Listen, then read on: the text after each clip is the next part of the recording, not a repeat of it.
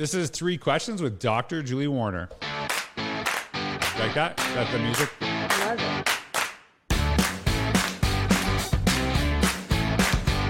it. All right, we have Dr. Warner on today, and we just did a different podcast, recorded it. I learned a bunch of new words I didn't know before. So you're welcome. Thank you. You're Thank welcome. you so much.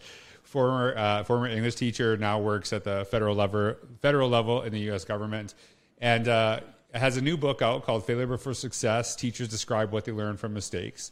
And this is one of the reasons I wanted to have you on this edition of Three Questions, because it's kind of looking back at some of the teachers that inspired us, what we learned from them, some of the administrators, but also looking back at our own careers and like what advice we'd give to ourselves. So the first question, Dr. Warner, when you look back at your career as a student, career as a teacher, like who is a teacher that inspired you and what did they do to do that?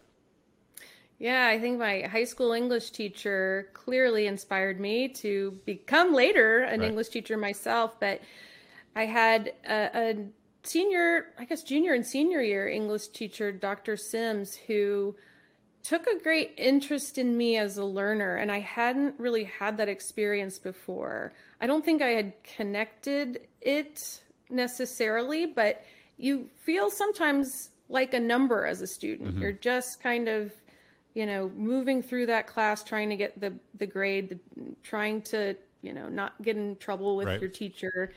She got to know each one of us. I could feel the genuine caring about who I was as a person. Those informal conversations when you'd come in the room, little things about your life that she would remember. And I found that translated into my motivation to learn from her. Mm-hmm. And later on, thinking that I want to be just like her. I want to make kids feel cared for and seen as well. I know that would be transformational. Yeah, and I literally just before we got on this podcast, I actually wrote about exactly what you're talking about, how important that is, and like just kind of knowing the people you serve. And I think that sometimes when we say the importance of being seen, like for our students, there's this perception that we always like bring them into the conversation. We always like get them talking and stuff like that. But I think for some of our students, they are very introverted, and that's great. And I think that if you see them, sometimes not to do certain things, not to maybe it's. And I think there's points where you push them to try things that maybe are new, but also honor who they are. But that takes like getting to know. It's not like treating like every kid in their face all the time that they're doing this. Like I always think about my assistant principal when I was a principal. I like public praise. I'm not gonna lie. I like when people are like, "Hey, you did a great job, George," and not only say it to me, but say it to everybody, right? Oh yeah. If you did that to her, if I did that, she would not be happy with me, right? Yeah. And I knew that about her, and I was blessed to work with her for several years in other capacities. So I knew that, and it was just like those are different personalities, right? But if I'd be like, "Hey, I like the public praise," so just assume everyone else does. That's not, it's knowing who your students are, what they react to, how they react, and how you bring out the best in them. So I love that. So now that you're actually working at the federal level, I'm sure you work with a lot of administrators. You've experienced them, and you actually said earlier that you actually taught in the school that you. Can I ask you this question? I know it's not one of the three questions. Did you ever teach with anyone that taught you? Oh yes. Really? Oh, yes. What was that like? Yeah, and also 11 people from the class of 99 at that high school came back to teach there. So really? There were a bunch of folks from my class, yes. Oh, that's really interesting. That's like just can't get away, right? Can't get away. So like when you look back at your career, either as a student, the work you do today, when you're a teacher, like who's an administrator that, really made an impact on you, and what did they do? It was very surprising to me that the former principal at the high school that I went to knew my name in high school. I thought, that guy's magic. Like, there's a million students Right. here. How does he know who I am? I'm not particularly like outstanding in any way. I was like a C student and, just kind of faded into the background. I'm like, how does he know me? And then when I came back to teach, he remembered things about me in my class, and I'm thinking that shows just how invested he is and what he does from that people perspective.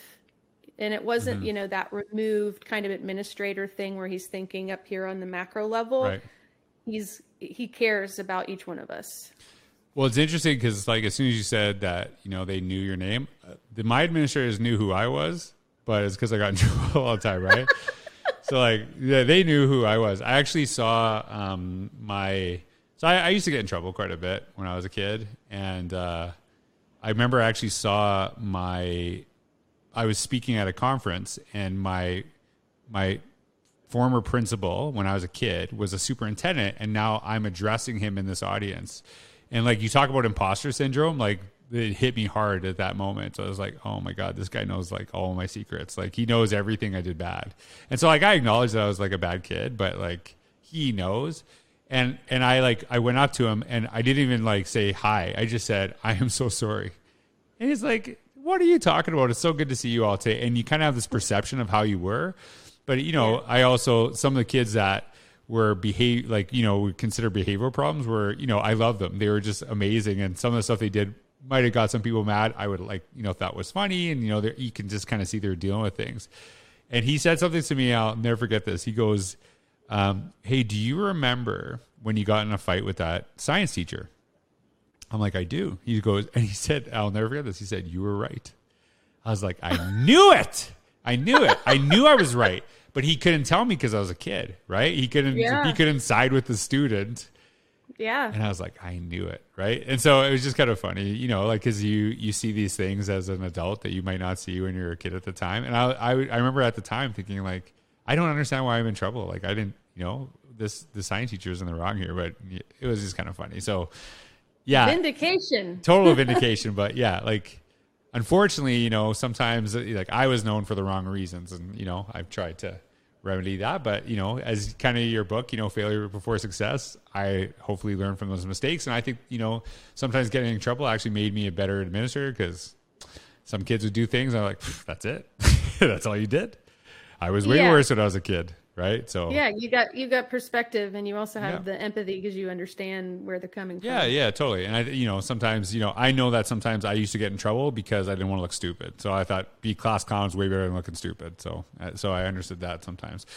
So last question, and I think this ties in so beautifully to your book, and I'm going to read the whole title. Failure Before Success, Teachers Describe What They Learn from Mistakes.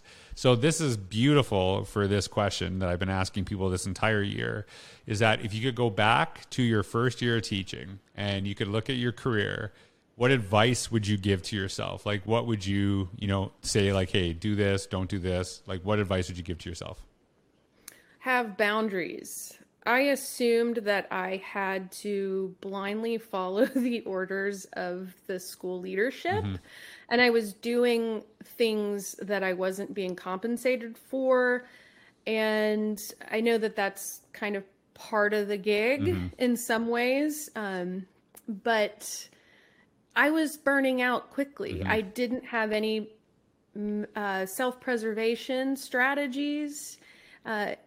You're coming into school at 6:30 in the morning, getting things set up. You're teaching on your feet all day and you're on, you know, that takes so much energy if you're really doing it well. And then after school, I had like 3 different clubs. I was the step team sponsor. You know, when did I have time to plan and grade, let alone sleep, take care of myself? It's not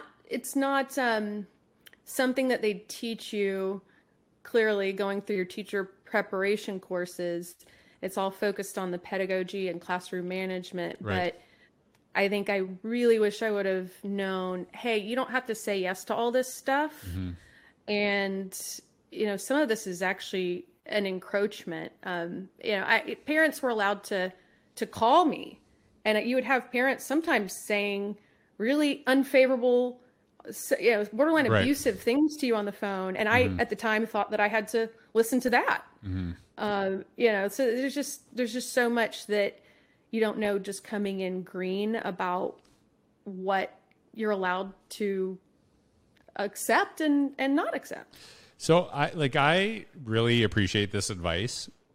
And there's a button here, and and it's not that I don't totally agree with you, But I think that like I kind of share similar advice in the sense that, we have like, the typical, and I have no idea how accurate it is, or even if I'm saying it right, but it's like 50% of the people that enter the profession leave within 5 years. I don't know if that's true. I'm sure it's a lot. I don't know what the actual number is, but I think, so I'm coming into a job, I'm new to the school, and my advice based on your advice is that should not be placed on someone who's worried about job security, who's worried about getting tenure. It should be on the administrators that sometimes take advantage of this, right? And I think it's like, hey, like it's kind of sometimes, and I think Todd Whitaker talks about this, is basically we have people that are like overachievers in our school, always excited to do things. And then we almost punish them by just constantly going to them because we know other segments of staff will say no to everything that we ask, right? And so I agree with you wholeheartedly. I just don't want that to be, so I know administrators listen to this too. I just want administrators listening to this be very cognizant of that, because we can easily fall in that trap, because a lot of people are really excited and are willing to do stuff, not because they're excited to do stuff. They're just worried about having a job. They're worried about doing this, and then you burn them out, and then maybe they don't do as well in the classroom. Maybe they, struggle in ways that you don't see. And so just to be thoughtful of that. And I think that's such important advice, but it's not for especially a new teacher to do alone, right? They need a ton of support. So I appreciate you sharing that. And as I said, and we actually have a longer podcast coming out soon as well. Take a look at Dr. Warner's book. Lots of collaborators on this. Failure Before Success. Teachers describe what they learn from mistakes. Thank you so much for being on the podcast. It's been awesome to get to know you, learn all the new words today. So I'm going to practice. But thanks everyone for listening. I hope you all have a wonderful day. You guys sit through the music. Bye, everybody.